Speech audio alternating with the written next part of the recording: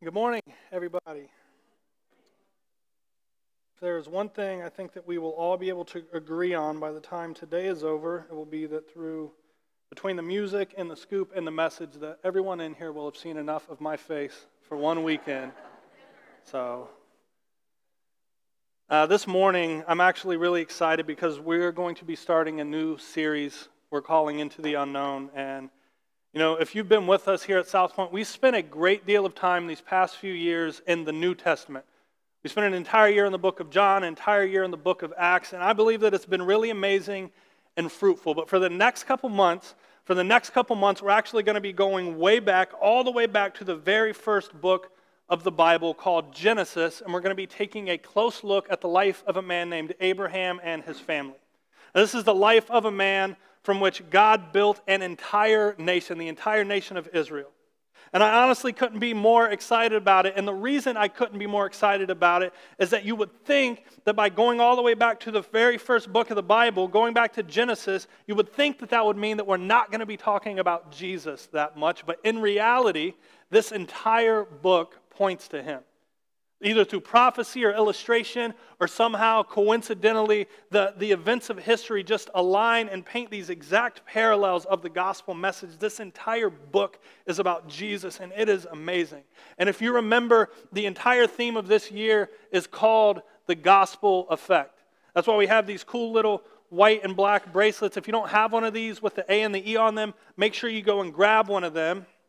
But the entire point of this year from a teaching standpoint is to emphasize that this gospel message, what Jesus did for us on a cross, connects and affects with every single area of our lives. And not only does it connect directly to our lives, but the truth of the gospel and the message of the gospel also connects directly to every single book in the Bible. It's all about Jesus.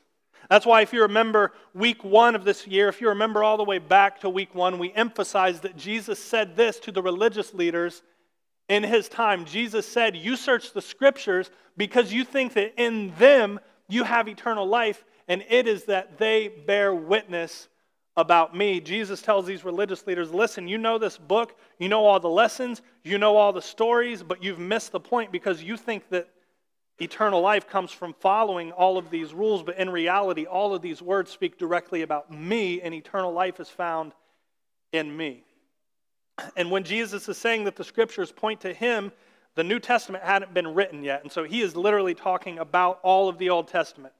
One of the other amazing things about the Old Testament, if you don't read it much, is that the Old Testament, although it never mentions Jesus by name, it is still connected to him. You never hear his name in the first half of the Bible, but it is all written about him. And so one of the reasons I'm so excited to be going back to the Old Testament with you guys, if I'm being honest, is that the Bible used to be extremely boring to me. The Bible used to be boring to me, if I'm being honest. I didn't understand it. I didn't get it. It didn't make sense to me. I couldn't connect the dots. And so I really had no desire to read it. And for the most part, I didn't really read it that much for a lot of my Christian walk. And if I'm being honest with you guys, my relationship with God suffered greatly because of that. Because the truth is, all that I had to go off of when it came to what I knew about Jesus, all I had to go off of were what other people told me, what pastors told me, or videos told me, or songs, or whatever it was. But my entire relationship with God was through someone else. And man, that is a terrible way to have a relationship with someone. I mean, imagine me being married to my wife. Imagine me being married to my wife, but also deciding that our entire relationship was going to go through another person. This person comes up to me and says, hey, your wife says she loves you. Also, she is looking very stunning today. Also, she said she would love to pour into your life and make it better. And I go, wow, she sounds amazing. I'd really love to meet her one day. And this person's like, no, she keeps emphasizing that she just wants to have this relationship with you, and that like you don't need me to have this relationship, and you can just go directly to her and just have this relationship with her. And I'm like, nah, I'll just keep hearing about her from you. That is not a marriage, and that is not a relationship. And I'll just shoot you straight. If you never read the Bible for yourself or never seek to connect with God directly by yourself through His Word, that is exactly the kind of relationship you have with him. It's not much of a relationship at all, and I can speak to that because that is the kind of relationship that I used to have with God. I used to not want to read the Bible because I thought that it was all about just reading the stories and knowing the lessons and knowing the rules and just applying all of that to my life.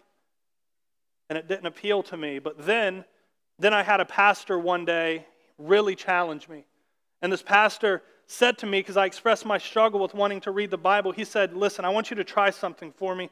I want you to, when you pick up this book, when you pick up the Bible, before you ever read a single word, I want you to pray, and I want you to pray that the Holy Spirit would help you find Jesus in these words.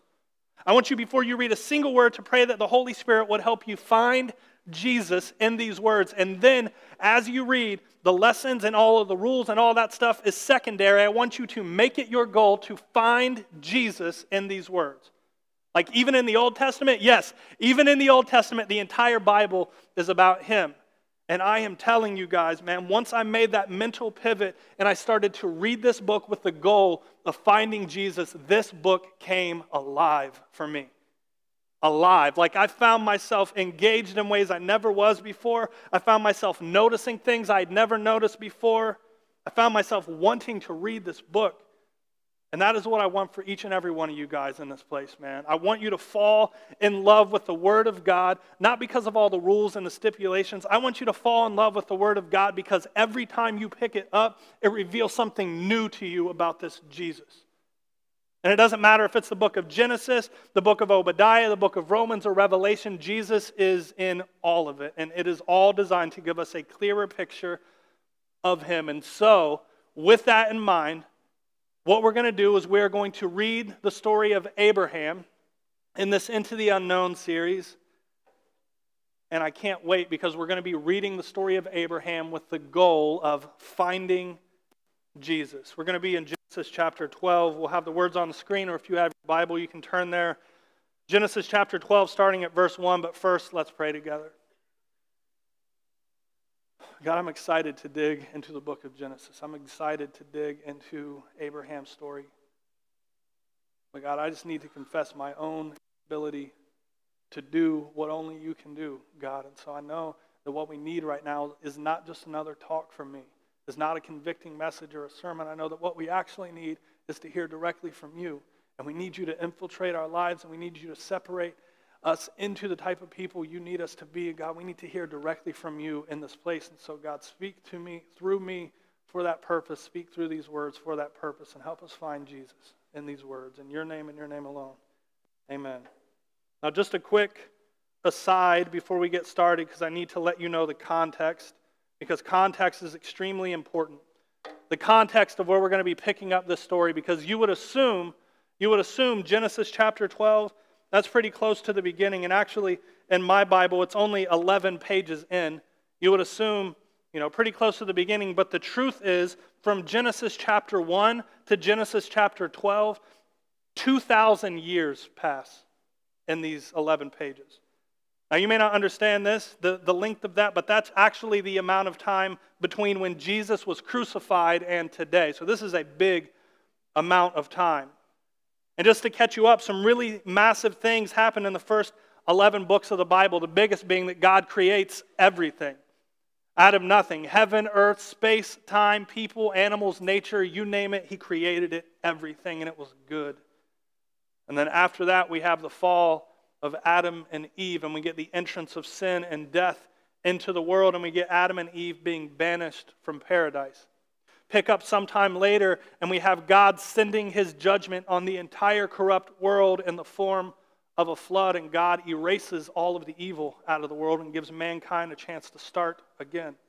Then later, these new people, they decide that they're going to build this tower up to God, and they're going to try to make this amazing name for themselves, and God scatters them all across the earth and mixes up their languages.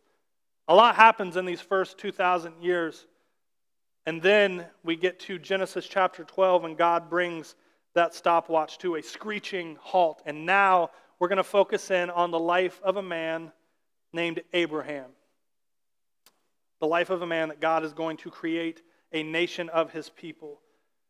And so his name is Abraham, as we pick up the story, his name is Abram. God is going to change his name, so just be aware.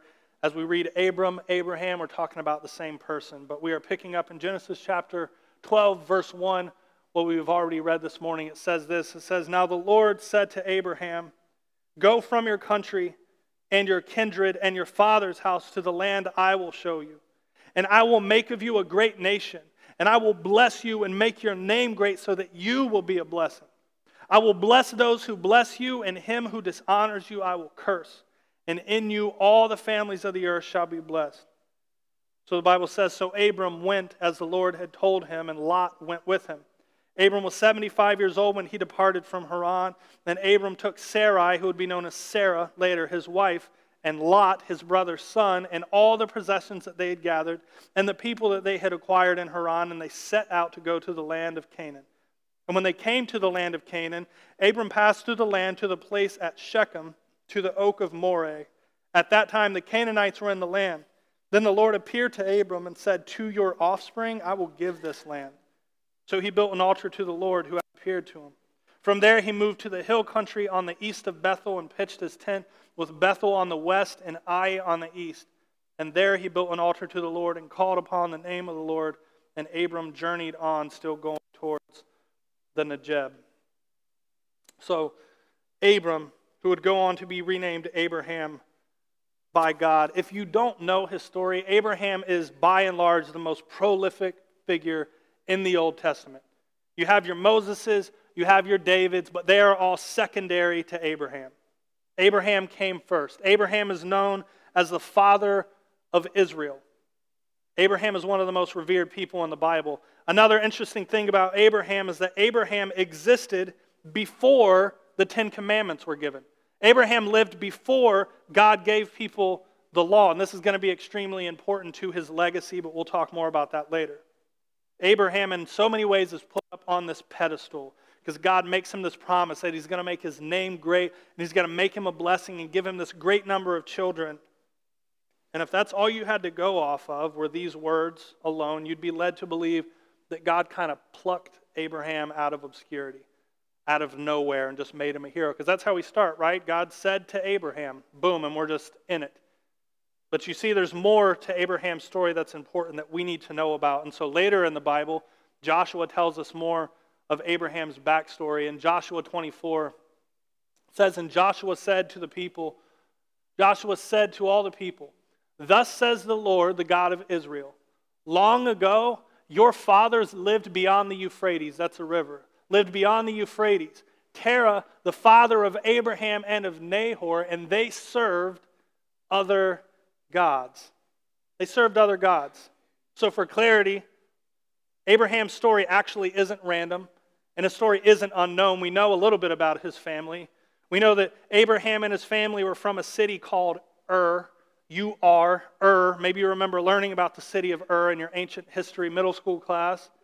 Ur was the most technologically advanced city of its time. It was the most developed socially and culturally. And one other really specific thing about the city of Ur is that it was polytheistic, which means they served and worshiped a lot of different gods. And as we read from Joshua, Abraham and his family were no different. Abraham was actively worshiping other gods when the one true God got a hold of him. Another interesting thing that some historians report is that not only did Abraham worship other gods, but Abraham's father owned this business where he sold shrines and idols for these other gods, and Abraham helped him run this idolatry business. And so, not exactly a biblical hero in his backstory. A couple other things you need to know about Abraham's life was that Abraham lost his brother when he was young. His brother passed away. That's why it said he took Lot with him, his brother's son. His brother died, and he's taken custody of his brother's son. And if you've ever experienced the sudden loss of a loved one, you carry the sting and the fallout from that with you for the rest of your life. And so he has that as a part of his story. And then the other big thing in Abraham's story is that he and his wife are unable to have children. His wife Sarai, who would go on to be known as Sarah, she can't have kids. And in the time they were living in, this would have brought great shame and embarrassment, because in this polytheistic culture, not being able to have children was a sign to them that you didn't have favor with the gods. It was a sign there was something wrong with you If the gods won't let you have kids, there has to be something off with you. It was a badge of shame if you couldn't have children. And then on top of that, just the sadness of not being able to start a family. And so Abraham's story is not random. He lived his entire life up to this point worshiping other gods. He's experienced the tragic loss of his brother at a young age, and he and his wife have been unable to conceive and are smeared with this badge of shame and sadness. And that's going to bring us to the first gospel parallel that we see in Abraham's life. And that first parallel is that brokenness exists in every person. See it in Abraham first. Brokenness exists in every person, even the most revered people in the Bible. Everyone is broken. Now, this is the part of the gospel that a lot of people bristle against. This is the part that a lot of people, very difficult for them to understand this. It's very difficult for them to accept this, that each of us is broken, that each of us at our core is not all right, that we have a bent towards sin and we have a bent towards serving ourselves, that we have appetites for the things of this world and the things of God. We don't fully desire those all the time. We're broken. And people can argue against that all they want, that people are broken, but just look around at the world and you have your evidence. You can see the self-absorption. You can see the hate. You can see all the violence and the division and the selfishness and the greed and the lust. I could go on, and so could you. It's written all over the face of society. I think very few people, if anyone, would look around at the state of the world and say, pretty good. Nice. I like this. I think everyone would acknowledge, man, things are messed up. And if you ask people whose fault it is that things are messed up, they're going to tell you this person or this president or this political affiliation or this country or this group of people, but in some way, shape, or form, they're going to tell you that the problem is people. That things are messed up because people are messed up. That wars exist because people are power hungry. That poverty exists because people are selfish, that disease and health issues exist because people destroy the planet and we eat junk and we pump our food full of junk. I mean, if you do a little detective work on any of the world's problem, you're going to find that people are the culprit. It's staring us right in the face. And yet, interestingly enough, despite this overwhelming evidence that we're broken, most people will say that for the most part, people are good. Yeah, things are broken. You see all this brokenness, but for the most part, people are good. And when they say this, they're not lying. They actually believe that. They believe that people are good. But here's the thing. The reason that people believe they're good isn't because they're actually good. No, the reason people believe they're good is because they don't actually understand what goodness looks like. You know, people would say you can lie sometimes, you can cheat sometimes, you can betray people sometimes, and it's okay to be a little selfish. And just because you do all these things, that doesn't mean you're not a good person. Well, where do we draw the line then between good and bad? What do we distinguish between what's good and what's bad? What makes someone a bad person? Is it drug use? Is it porn addiction that makes you bad? Armed robbery? You have to murder someone to be bad? You see, everyone would draw a different line and say, this is the difference between a good person and a bad person if we left it up to us. And interestingly enough, coincidentally enough, we would draw that line and position ourselves just on the good side. That the stuff that I do, yeah, you know, but I'm not a bad person. But this stuff that these people do, that's bad. And you see, that's why we don't determine what's good. Only God does, because only God can, because God is the baseline for goodness. And the truth is, once you catch a glimpse of Jesus, once you see what goodness actually looks like, then you'll start to recognize the brokenness in yourself. You'll start to see that you are your biggest enemy. You might not want to admit that, but you'll start to see that you have lied to yourself more than anyone has lied to you. You've betrayed yourself more than anyone has betrayed you. You've probably broken more promises to you than anyone else has broken. You've undoubtedly sabotaged your own health more than anyone else has.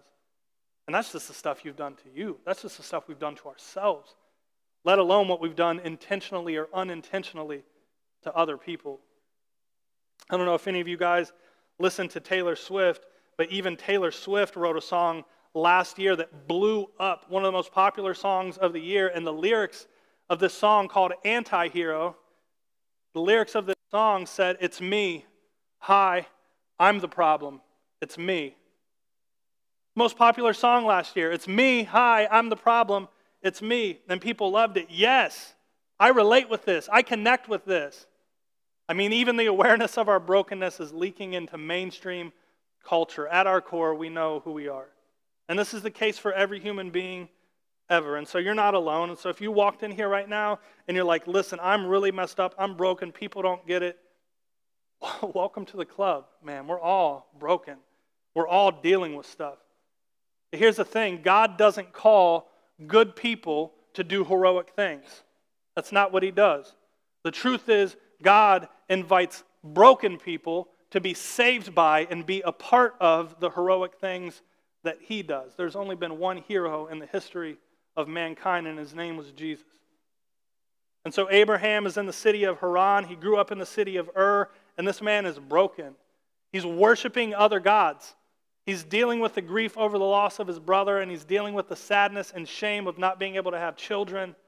And then this God that Abraham has not heard of to this point, this God that Abraham has never heard of, arrives on the scene and says this to him. Let's read this now with this new context in which we understand Abraham lived in. It says, "Now the Lord said to Abram, go from your country and your kindred and your father's house to the land that I will show you. And I will make of you a great nation, and I will bless you and make your name great so that you will be a blessing. I will bless those who bless you, and him who dishonors you I will curse, and in you all the families of the earth shall be blessed." Sounds different when you know a story, right? Abraham is broken and lost, and he's messed up. And then this God that Abraham doesn't even know, this God that Abraham has been actively betraying and blaspheming by worshiping these other false gods, the real God presents this invitation to Abraham. Hey, Abraham, I want to let you experience a life you never could have dreamed of. And it's a life that Abraham has done nothing to earn, nothing to deserve. He's been broken and messed up his entire life, and yet God extends this invitation. And that's going to bring us to the second gospel parallel in Abraham's story, and that is while we were actively sinning, God extended an invitation to us. While we were actively sinning, just like Abraham, he was broken, he was messed up, God extends an invitation to us. Romans 5:8 in the New Testament, which was written over 2,000 years after Abraham's story, makes this connection. It says, "But God shows his love for us, and that while we were still sinners, while we were still broken, while we were still messed up, while we were still stabbing him in the back, while we were still in our mess, that's when Christ died for us." That's when God extended the invitation to us. I mean, do you not hear the parallels? Like, we are Abraham. Abraham was broken and in his mess and likely in his feelings about all this stuff. And then God shows up and says, hey, Abraham, how would you like a new life? How would you like something better, far better? And I'm sure to a degree, Abraham was probably like, you know that I've been worshiping other gods, right? Like, you know, I've been worshiping them my whole life. Like, I was just worshiping them like this morning. Like, you sure you have the right person? And for us today, that might look like God extending this invitation for a new life, and us responding as like, you know how many people I've hurt, right? Like, you know how selfish I am, right? Like, you know how judgmental I am. Do you have any idea how many people I've slept with? Do you have any idea how many times I've been blackout drunk? Like, do you know the websites that I go to? Do you know how many times I've lied? Do you know how many people I've let down? Do you have any idea how many times I've let myself down? Do you have any idea who I am? Like, I'm a mess, God. And God seems to say, yeah, I know you. And listen, I'm not going to change your life because you're good. I'm going to change your life because I'm good. And all you have to do is follow me. This is the message of the gospel. Broken humanity and a God who intervenes and extends an invitation we do not deserve to experience a new life. And this invitation is extended multiple times in the Bible. God called Moses through a burning bush. He called David through a giant. He called Noah through a flood. He called Paul through blindness, and then Jesus called all of his disciples face to face. You can look in this book. There is a call on every single person's life. And in this room, it's the same. There is an invitation extended to you to experience a new life through God. And the thing is, it's not a call to be a hero. David, Abraham, Moses, Noah, you name any person, none of these people were heroes. In actuality, they were just in the middle of a mess, and God extended an invitation, and they followed him. That's what distinguishes them. They followed this God. And so that invitation extends to you, because there is a response. There is a move we have to make. And that move is to follow. We have to follow him. We have to accept the invitation that God extends to us. That's why the Bible records in verse 4 of Abraham's story, it says, so Abram went. Don't overlook that. He could have said no, but Abram went. Abram followed as the Lord had told him. And this illustrates the final gospel parallel that we see in this part of Abraham's story, and that is that the old you must be left behind. The old you must be left behind. And this is the part of the gospel that a lot of Christians coincidentally leave out when they share Jesus with people. They'll say, Jesus loves you, Jesus died for you, and then they leave out the part that requires that your old self has got to go. The old you has to die in order to make room for this new creation that Jesus is trying to put in its place. That's why the passage says Abraham went. He did as the Lord told him. The Bible doesn't say that Abraham said, awesome God, you're going to transform my life. I can't wait. But also, couldn't I just stay here in the city of Haran? And couldn't I just keep worshiping other gods? And can I just keep living the exact same way that I've been living, and you can still transform my life? The answer to that question is no. He had to go, and the old you has to go. That's why the Bible says in Galatians chapter 2, verse 20, it says, I have been crucified with Christ. My old self, my old me, the broken me has died the same way that Christ died. And so it is no longer I who live, but Christ who lives in me. And the life I now live in the flesh, I live by faith in the Son of God who loved me and gave himself for me. Hear these words, the old you must go. The old you must die to make room for the new. You see, we would find it funny. We would find it comical if Abraham had said to God, hey, I can stay right where I'm at, doing the same stuff, worshiping the same God, same mess, and you can still transform my life.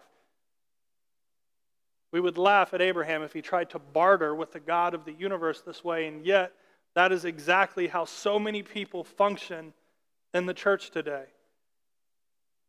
God, I want you to transform my life. I want to see your will be done in my life, but I'm also just going to keep continuing to do the same things I've always done. God, I want to see transformation and renewal in my life, but I'm just going to keep living in the same sin I've always lived in, and I'm just going to keep going to the same places with the same people and living the same life I've always lived, but I would really love if you could make this massive transformation in me while I just continue to sit in my same old mess. And I imagine there's probably some of you right now in this room who are learning the hard way that it doesn't work like that. That leaves you empty and static, feeling like a fraud, feeling like you're missing something. You are. I want to follow God. But I also feel like I should be able to do X, Y, and Z. No. I want to identify as a child of God, but I also want to identify with all these worldly labels. No. I want to experience God's freedom in my life. I want to experience his freedom, but there's also this sin that I can't really let go of it. No. I want to experience restoration and reconciliation and healing in my life, but also I really deserve to hang on to this grudge. And it's no. It doesn't work like that. You see, whatever it is for you that you would say, listen, I'm a Jesus follower, but I also think it's all right if, and you insert something that goes against God's word and his plan, that is a big fat No. He is God, and we are not. You see, Jesus encountered someone similar to this. It was this young man who was rich, this young man who had endless worldly possessions, and he held the world by a string. And this young man said he wanted to follow Jesus. And the Bible records in Matthew that this is how Jesus responded to him. Jesus said to him, "If you would be perfect, go, sell what you possess, and give to the poor, and you will have treasure in heaven, and come, follow me." Like I said, everyone has a follow me moment. This is this young man's come follow me moment. And it says, when the young man heard this, he went away sorrowful, for he had great possessions. Now, you might not be rich like this kid, but you likely have something in your life. You likely have some tension point between what God commands and what you feel like you want to do. And whatever that thing is for you, I don't know what it is, but you know, whatever that thing is for you, that is the equivalent of this kid's big pile of money. And we've already covered it, man. We don't know what's best for us. We're broken. We have issues. We're our biggest enemy. Remember Taylor Swift, right? It's me. Hi, I'm the problem. It's me. We can recognize the ways in which we are the problem. And yet, when Jesus says, all right, we've established that you're broken, we've established that you're messed up, so let's take that old messed up self, let's take him and put him away, and I'm going to do something new in your life. And then we say, well, maybe I'll just hold on to this one little bit.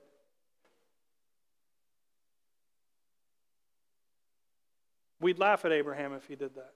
If he said, I can still do this and I'll be changed. I can stay here. I can do what I've always done. I don't actually have to change anything about my life, and you'll transform me.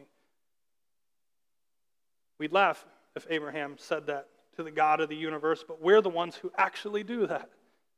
Abraham followed. You know, and it's interesting. Like this rich young ruler, you have to give him at least a little bit of credit because he recognized, man, I'm never going to be, I can never give up my old life and this and that and X, Y, and Z. And he walks away. He doesn't pretend.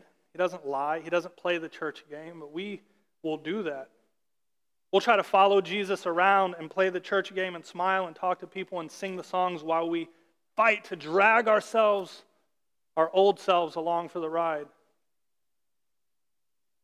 But the thing is, like, your old self, that is precisely the thing that's holding you back and creating this massive gap between your life and the life that Jesus desires for you.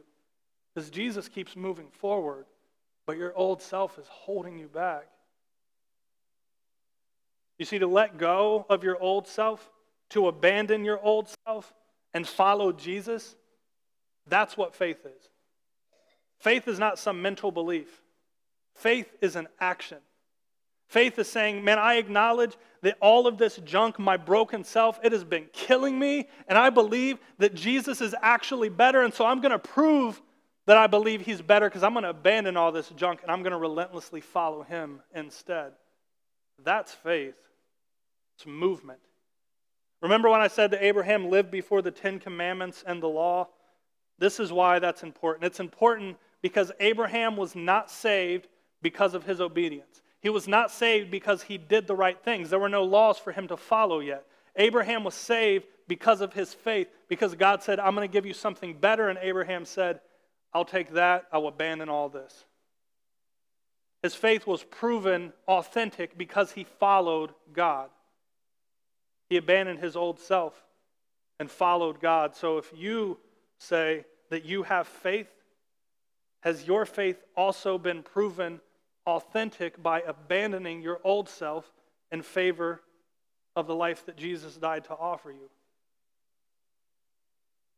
Because why do we drag our old selves along? Why do we fight to hold on to them so much? Because there's a part of us that doubts that Jesus will give us what we actually need, and so I'm going to pull this along just in case Jesus isn't who he says he is.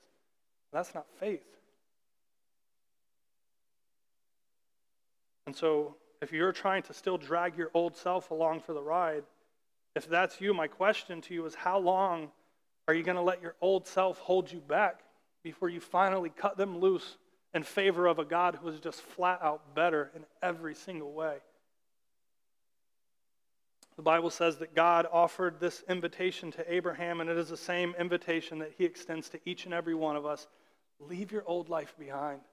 I'm going to do something new in you, something that you can't even begin to imagine. I'm going to give you a new life, but you have to leave that junk behind to make room for something better. And the Bible says Abraham accepted God's invitation and he went. Will we, as individuals, do the same? Let's pray. Jesus, thank you for your word.